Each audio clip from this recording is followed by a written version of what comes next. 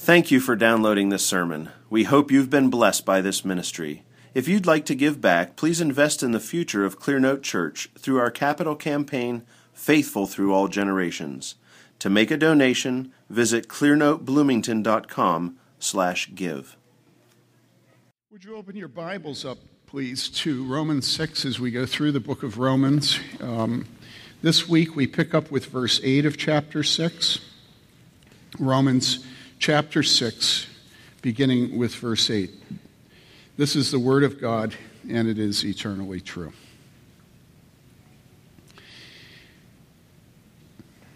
Now, if we have died with Christ, we believe that we shall also live with him, knowing that Christ, having been raised from the dead, is never to die again. Death no longer is master over him. For the death that he died to sin once for all. But the life that he lives to God. Even so, consider yourselves to be dead to sin, but alive to God in Christ Jesus. This is the word of the Lord. Now, our text begins with the words, now. And so you know that you're moving on. You know, you've stopped at the stoplight, it turns green. Now, we're moving on. And then the second word is a word that we would be inclined to be dismissive of. It's the little conjunction if. And there are a number of ways that this could have been written without using the word if, and let me point them out to you. He could have said, knowing. Now, knowing, as in knowing we have died with Christ. It would have been a charitable assumption that most of those he was writing had living faith. He could also have written since, as in since we have died with Christ. Again, a charitable assumption of most of his readers and listeners. He could even have written all. Now, all who have died with Christ, and this would have had the nice effect of rendering the whole thing impersonal. All. Because it's a hypothetical construct. You know, he's talking about a group of people. He doesn't have to decide whether the people he's talking to are in that group of people or not. He just says, now, all those who have died in Christ. But you remember I said a couple weeks ago that the Apostle Paul consistently identifies himself with the people that he is teaching and writing to. And so he uses over and over and over again the word we. And you see that here. Now, if we have died. So all doesn't work. It renders it too impersonal.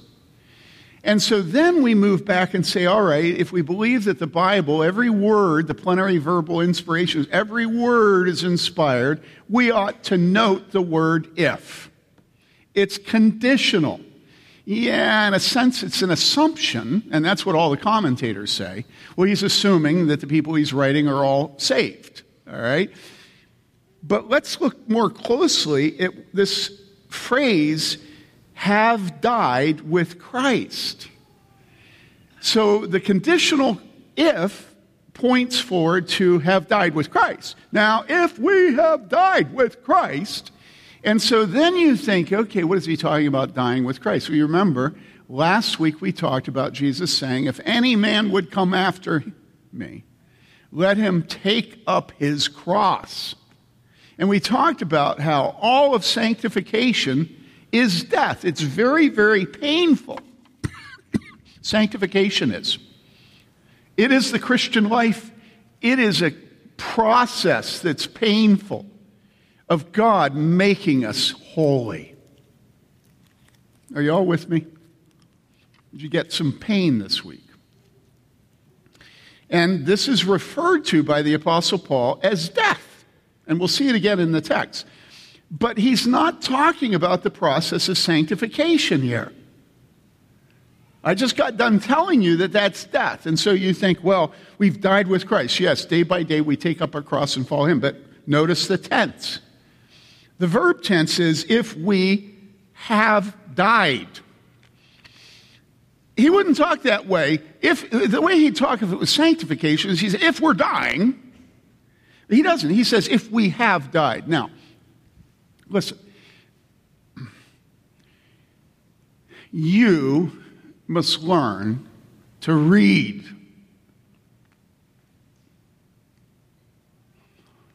It's not a snob thing. The highest literacy rate there ever was in the world was colonial New England. Why? Because they knew their children needed to read the Bible. And so guess what? Highest literacy rate ever. And you need to read with comprehension. Okay? In other words, you need to understand what you're reading so that you will observe that if is not all, that if is not since. You need to observe the tense of the verb. Are we talking about something that's done did done? Or are we talking about something done be doing? Or are we talking about something that at some point will done be done? Past, present, future. You even need to discriminate between something that is present and complete in the present and something that is presently be doing. Something that is ongoing. You speak this way, right? We all speak this way. We all are very good at speaking this way. You know, I've been doctoring. That's one of my favorite constructions. You know, I never had heard about doctoring, but I've been doctoring with Dr. Spady, you know. That means that you didn't see him once in the emergency room, but you go to him regularly and he takes care of your physical problems. Now, I want you to go back to the text and look at the words. If we, notice the word we, isn't that sweet? The Apostle Paul is including himself with us. If we have died. In other words, he's speaking about something that's complete. That's regeneration. If we have died, that is being born again. That is having the Holy Spirit give us new life in Christ. That is conversion. That's regeneration. That's what the whole book of Romans has been about until now. That is when we finally are overwhelmed with our sin and we run to the cross. And God uses faith to convert us.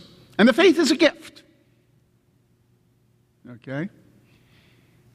If we have died, and so the first step we take, if we're adults, is we're buried in the water of baptism. We've died. The imagery is clear. We're passive.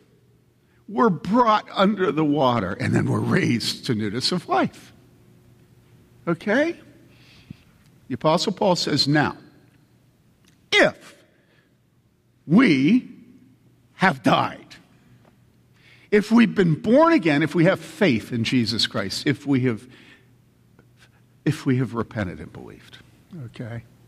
Don't ever lose sight of the fact that nobody comes to God because they were born in a garage, as preachers would say. You know, just because you're born into a Christian family doesn't make you a Christian. Remember, Jesus said to the Pharisee, unless you are born again, you will not inherit the kingdom of God. God has no grandchildren. Now, don't misunderstand me. We should expect that God will give our children faith, but not because they were born in a garage. Didn't make them a car, okay? Being born into a Christian family can make us a Christian, but it doesn't make us a Christian. Are you with me? Okay. Don't ever escape this if we died. Can you imagine sitting there listening to the Apostle Paul and saying, well, I didn't have to die. I'm so glad that I grew up in a home and in a church and in a biblical tradition that you didn't have to die if you were a child of the covenant. I've never known a time in my life when I have not been a Christian. And so the Apostle Paul says to him, wait. Have you died? Well, what do you mean, have I died? I remember when Mary Lee was starting Lighthouse, we had a teacher who was very enthusiastic about the wonderful doctrine of being born again by the Spirit of God. So do you remember this? And so she she asked the children in her class, it was a very young class, if they had been born again. And oh man, there was a mother of a child in that class who was furious. Why? Well, their tradition was you're baptized, you're a Christian. And so Mary Lee had to sort of weave that one, you know. So here's the question, everybody. Have you died? Have you died in Christ?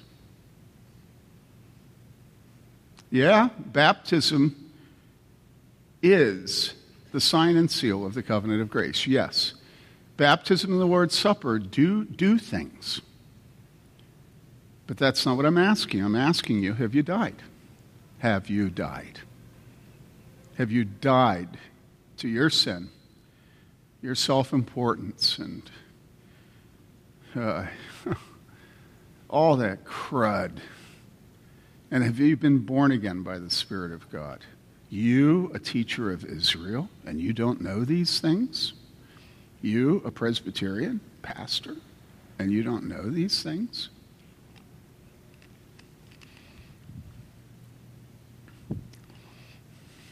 Now, if we have died with Christ, I'm now back at the word if. Isn't it sweet that the Apostle Paul doesn't take for granted that everybody he's writing is a Christian? Last week, after I talked about the issue of assurance and sanctification and how many there are who claim the name of Christ who will not pursue holiness and sanctification, who have no fruit, you remember that? And I said, the Bible does not comfort those people. You can't say to those people who have no fruit from the Spirit of God, well, you were baptized, look to your baptism, because Jesus says, by their fruit you shall know them. The Bible never causes us to become what Luther called without compunction of conscience. God does not exist to be our patsy. Okay? Now, what's a patsy? Well, patsy, I was thinking during the first service, I know what a patsy is. A patsy is a physician to a hypochondriac. All that matters with a hypochondriac is that you agree with the patient. They self-diagnose, they self-therapize or therapies or whatever it is. They self-medicate. You know, Mary Lee's father. It's one of my favorite moments in Dad Taylor's life. So he gets sick, you know, he's probably 88, somewhere around that. And he goes to Central DuPage Hospital, and, you know, I don't know why we were there, but we were there, you know. And we get in the hospital, and Dad is sort of frantic about his medications because he's hidden them so that none of the people in the hospital know what he's taking and when, you know. And I mean, he has all his medications. And, of course, the most important thing were his sleeping pills, right? Listen, nobody should want a doctor who's a patsy. Nobody should want a doctor who simply tells you what you want to hear. He's not helpful. Ann Wegner and I agreed during the first service that that is the kind of dentist you want.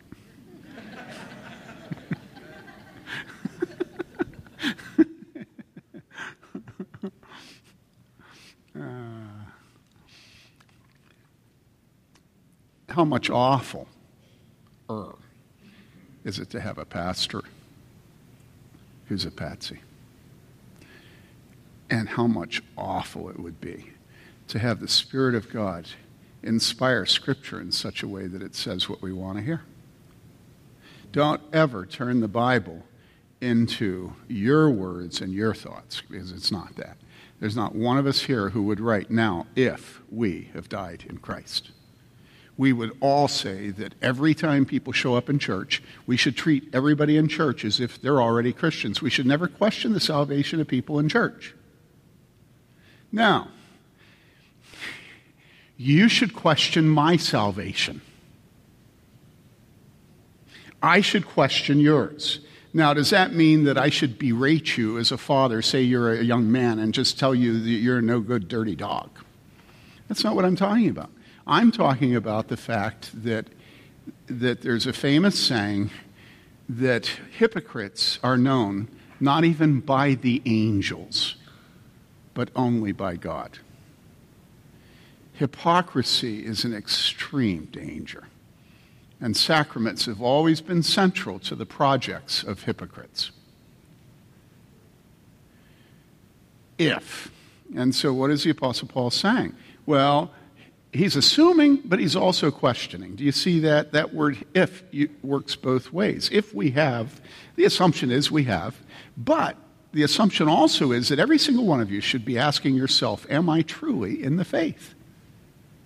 Jesus never stopped doing this. The apostles never stopped doing this. They were talking to good church people, and in their preaching they said, you crucified him, but God raised him from the dead. Now, is that an if or what? Do you get my point? It's very, very difficult to read the Bible without having pangs of conscience and questions. And that is your right to have those pangs of conscience and question. And any preacher, any elder, any parent that tries to rob you of those pangs of conscience is healing you falsely. They're saying, peace, peace, where there is no peace. Give your children the privilege of questioning the condition of their soul. Are you all with me? It's hard. I've often said that the most controversial thing any pastor does is call into question the condition of the souls in his church, in his preaching. But you don't begin to be a faithful shepherd until you do that. Okay? And the Apostle Paul, writing under the inspiration of the Spirit, he says, now, if we have died with him. You know, I could go off and I could clarify my comments and I could say to you, now some of you are always questioning your salvation and you need to stop it. Just stop it. You know? And doesn't that make you feel better? But he doesn't say that here. Now, if we have died with... Now, some of you are always tempted to think the worst thing about yourself. Now, just stop it, stop it, stop it. We believe that we shall, you know. Scripture is not always cleaning up the messes it creates. It lets them hang stinking. All right, you with me now? Now, if we have died with Christ, we believe that we shall also live with him. Again, the we. And what a sweet word, we believe. Believe and hope and faith are all things that are not certain. I'm not saying that our life in Christ is not certain. I'm saying that the word believe is used to show us that there is an element of faith. And faith is the evidence of things not seen. Would you understand me if I said that you have not seen that you will, future tense, also live with Christ? Even the future tense shows this. If it's future tense, there's something not yet about it. Okay? We believe that we shall also live with him. And so when we repeat the Apostles' Creed, when we repeat the Nicene Creed, how do they both end? We believe in the resurrection of the dead and the life everlasting. That's how they end. We believe. We shall also live with him. Now, once again, there is a connotation. A connotation is an implication. A connotation is something that the word doesn't necessarily contain in itself, but because you got a brain, you understand that there's larger meanings to that word. And here we have live with him, and you know it's future tense, but you know also there's a sense in which day by day we live with Jesus, right? To see him more clearly, right? You remember? Knowing that Christ, so now it's speaking about Jesus, verse 9, having been, so we're talking about past tense, having been raised from the dead, is never to die again. What's going on here is a parallel is being set up between Jesus and us. And so he's trying to explain to us that we are going to live and that we did die and that Jesus did die and Jesus is never going to die again. All right? Knowing that Christ, having been, past tense, raised from the dead, is never to die again. Now, there are a lot of people in the Bible who were raised from the dead and died again. Who? Well, there was the widow of Zarephath's son that Elijah raised from the dead by the power of God. There was a widow's son that Jesus raised, Jairus' daughter. The most notorious one in the Bible was Lazarus. Jesus raised Lazarus from the dead. And then you remember on the day of the crucifixion, there was an earthquake, and you remember what happened? Tons of the godly were raised from the dead. One of the most intriguing statements in Scripture, because you wonder, who? And how long did they survive? You know, were they raised from the dead and then fell dead again immediately? Or did they live another 90 years? Or, you know, we're just left hanging. We have absolutely no idea, right? And then in the book of Acts, you remember Tabitha, Dorcas? And then you remember the favorite person raised from the dead of every pastor, which was Eutychus, who fell asleep during a sermon. And that'll teach all of you to fall asleep during the sermons. It's a joke. And every single one of these people was raised from the dead, and then they died again. But it says here that Jesus, having been raised from the dead, is never to die again. And then it adds this statement, death no longer is master over him. And this word master is the same word Lord. So you could translate it, death is no longer Lord, Kyrios, all right? Those of you who have sung in classical sacred concerts, you know that you will sing the Kyrie eleison, and that is, Lord, have mercy. It's a particular construction in a lot of sacred music. Well, what it's saying is Lord, Master, and both of them have very clear meanings of what? Authority.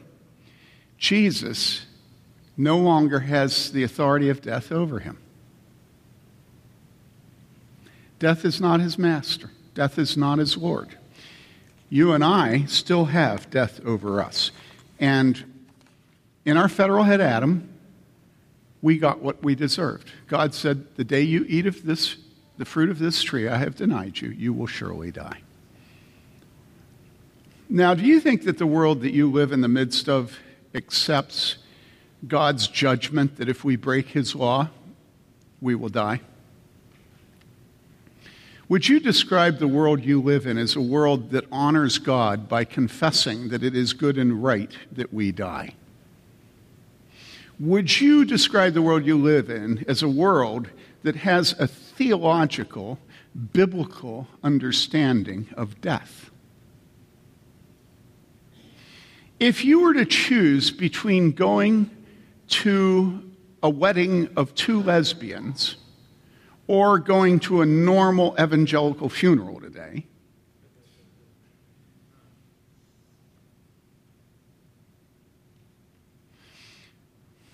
now, of course, I don't really mean it, but I'm asking you, how much does it drive you crazy to sit through church funerals today? The world does not fear God and does not honor him. And consequently, everything the world does is an attempt to deny the truths of Scripture. This is how you understand the world. The world is denying the truths of God. That's how you know the world. That's how you know worldlings. It doesn't matter if they're in church or outside of a church. And so what the world does is the world approaches death as if it is natural. All right? That death is just the natural evolution of a metabolism. It's just, It's how nature works, right? And by that, you think that they're meaning that they recognize that death is everywhere and that when the prayer book says, in the midst of life we live in death, that the world's saying, yes, in the midst of life we live in death. No, what they're really doing is denying the horror of death. The world cannot handle the fact that God decreed that if he ate of the tree of the fruit of the tree of knowledge of good and evil, he would die. The world can't handle the fact that because Adam died, all of us die, that all of us die in Adam. The world can't handle the fact that death is an enemy, a terrible enemy. The world can't handle pain. The world can't handle tears. The world can't handle anything about God's judgment. The world can't handle the consequences of sin. The world is in complete rebellion against God. And so, one of the tragic consequences of this is death has all its meaning removed. And that's why you can't stand going to funerals. Because funerals aren't funerals anymore. What are they? They're celebrations of life. Right?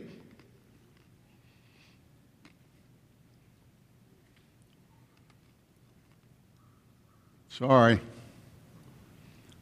I know I'm disappointing you, but I'm a preacher of Scripture. I'm not a preacher of your trivialities. And listen,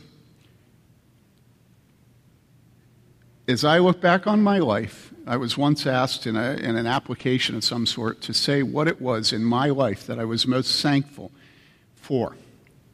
And it's an interesting question. In your life, what are you most thankful for? My wife, my children, this, that, and the other thing. But it was worded in such a way it wasn't asking about people or things. It was asking you a spiritual question. And I got thinking about it. What spiritually am I most thankful for in my life? And I realized, and I wrote this down, what I'm most thankful for is all the death I went through when I was a child. I'm most thankful that my 3 brothers died, and then when we were sitting at the dinner table, my grandmother died. I'm most thankful how familiar I was with death as I was growing up. Why? Because it burned eternity into my eyeballs, and it absolutely protected me from being fake. Because death, if you really look at it for what it is, death is extremely nasty. Every time somebody you love dies, you know that God did not intend it. I think it's so perverse that I'm going to have to die right at the time when my grandchildren are firing on all cylinders. God didn't make that. God decreed it, and it's a judgment. There's nothing right or good about death. It's an enemy. I've gotten to the point in my life where I can precisely remember the feelings, the emotions, the thoughts, even the body, my body, when I hear somebody I love is going to die. I remember exactly that. It's become a muscle memory for me. Death is horrible. And my dear wife this morning, I got up and I had to go upstairs to get something before I came to church, and I was turning off the fan on the chest of drawers that Mary Lee had put some papers on. And I remember looking at the papers, just glancing across them as I turned the fan off. And I remember this sort of, feeling coming over me. And then I thought, and I looked at the papers, and there was the name Jonathan Baker. Well, Jonathan Baker, Stephen's father, was a wonderful gift to this church. One of the things he gave us was writing wills for several of the pastors. And my obnoxious wife, laugh. I love her, laugh, it's funny. My obnoxious wife had left our will out on top of the chest of drawers, so I would see it before I left the home to come preach to you. I mean, she's clueless. Is that really what a pastor wants to see when he's going to come and preach to you? You know, his will? I don't know why you had that out there, but I think you may be thinking that one or the other of us or both of us may be, you know.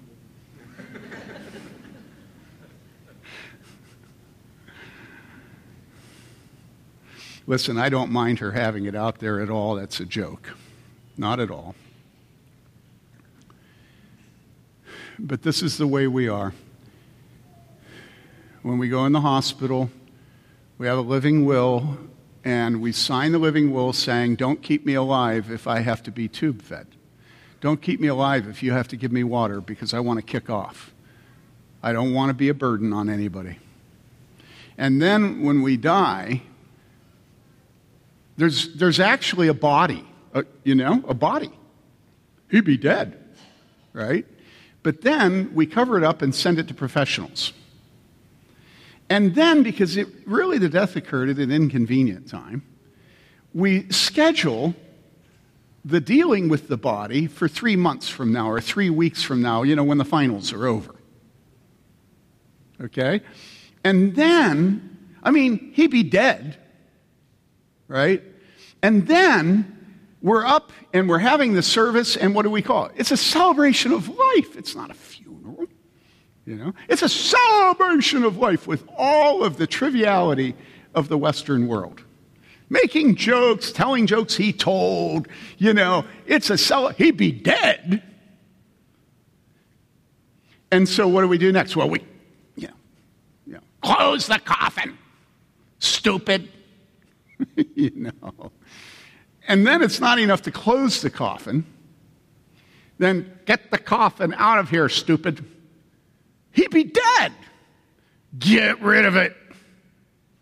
And then we cremate it because, honestly, if we have a celebration of life, we put it off for 3 months, we close the coffin, we get the coffin out of the celebration of life. Who in their right mind wants to go to the grave and throw dirt?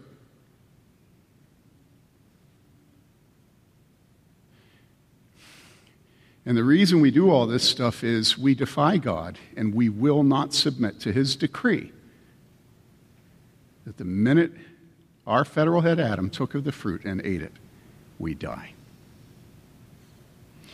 And so we do everything we can to render death trivial and light. And I hate it. Absolutely hate it. Because to me, there's no more precious service, especially than the service at the graveside. In the midst of life, we live in death, and of whom may we seek for relief, O Lord, but of thou who for our sins art justly displeased. Oh, the hope of that statement. That somebody will tell the truth, that death is because God is displeased with our sins. And he has not left us in them. But he has buried us in baptism so we can rise to eternal life. Why are we so trivial about such precious things? All of you should have the privilege I have of worshiping at the back of the church every Sunday at the 11 o'clock service behind Charlie and Susie. Because Charlie and Susie are living every moment of every day in the knowledge of death. Okay, Damocles' sword is hovering over Charlie's head. Now, it's hovering over yours too. And there have been a lot of people that have died before Charlie dies. But what a wonderful gift that God has given Charlie and Susie and Jeff and Amanda, the whole family. And you say, if my dad were here right now listening to me, he had a good sense of humor. And if my dad were here right now, he would say to me, well, that's easy for you to say. All right. But you watch them worshiping, and you watch precisely when Charlie lifts his hands. Do you know when he lifted his hands this morning? It was the last verse of the hymn. Why was it the last verse of the hymn? What does the last verse of the hymn always point to? It always points to the resurrection. Almost always it has the name of the Trinity, Father, Son, and Holy Spirit, and it has the resurrection. You know? And this morning, when it came to death and eternity, Charlie's hand went up higher. Because it's living reality for him that soon he will be with the Lord. He has set his heart, come on, he has set his heart on pilgrimage, on things above. And I have to tell you that I do not appreciate Charlie lifting his hands higher when it comes to death and the resurrection. Why? I don't want to lose Charlie. I just don't want to lose him. I don't want Susie to lose him. I don't want Amanda to lose him. I don't want Megan, Maya.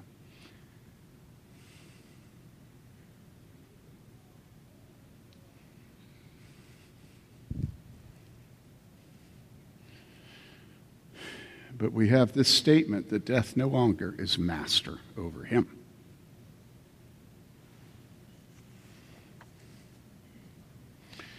For the death that he died to sin once and for all, but the life that he lives to God. And so I really think that it's fair to say that Christian faith never gets far from death.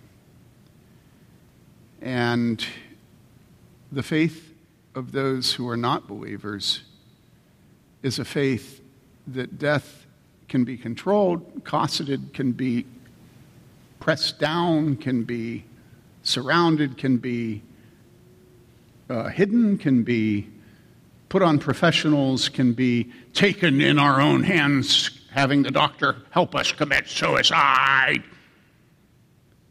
You know, it's so pathetically weak. And yet, at that precise moment where they force the doctor to help them commit suicide, they're absolutely convinced how strong they are.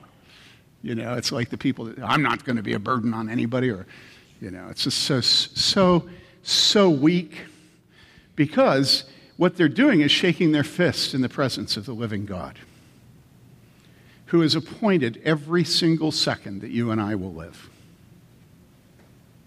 He's even appointed their rebellion and offing themselves.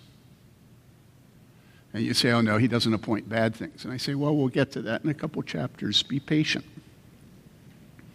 In 1 Corinthians 15, it says, the sting of death is sin, and the power of sin is the law. And then do you know what comes next? Little conjunction, a preposition called what? But. Thanks be to God who gives us the victory through our Lord Jesus Christ. Okay?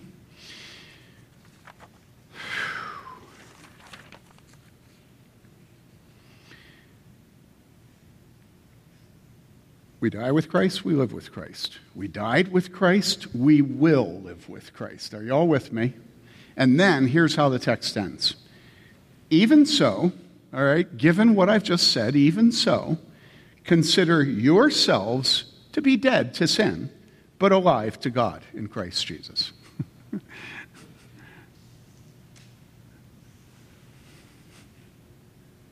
That's the point. The point is for you to carry your cross daily. That's the whole point of this whole section of Romans we're coming to. You are to daily take up your cross and die. You are to constantly die. You are to cultivate your ability to constantly die. You are to plead with God to give you the ability to cultivate the ability to constantly die. You are to take up your cross daily and follow him. That's the whole point of this section. And so what the Apostle Paul is doing is he's put you in the Instapot, okay? And he's added enough water to be able to create pressure. And then he puts it on max. And you're in there. And the Apostle Paul has pushed max. And it heats up. And he has you in between death and life. And he's telling you, get cooked. Die. Live for God. Don't try to take away the pressure. Don't think that if one day you go forward for the 10th, 20th, or 1,000th time, that then you won't have to die anymore. You know how we do that? We think, well, if I really commit my life to Jesus Christ this time, then maybe I can stop dying. Then maybe I won't sin anymore. Maybe finally I'll be done. And I won't have to take up my cross anymore, No, that's not the way it works. I want to read to you something that Calvin writes on this.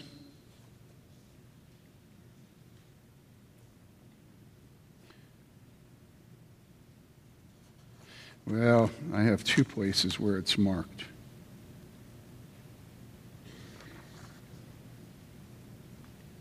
Yeah, here it is. He says this. He says, he's talking about dying with Christ, and he says, this emphasis on sanctification, okay, this emphasis on becoming holy, this emphasis on confessing our sins, and once again, believing in the shed blood of Jesus. He says, this is not, as we have already said, because our flesh is mortified. Okay, this emphasis on sanctification is not because our flesh is mortified to us in a single moment. What's mortification? It's killing. This is not because our flesh, which stands for our desire for sin, this is not because our desire for sin is killed in a single moment. All right? He says, but because we must not shrink from putting it to death. Okay? Don't shrink from putting it to death. You are a real piece of work, okay? I am a real piece of work, okay? And so it has to be put to death. That's what Christians are. We're on a pilgrimage.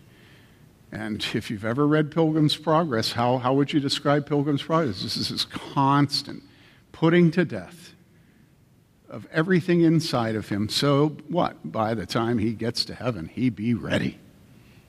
He's so weary of the battle. And God gives him glory. All right, let's come to the Lord's table.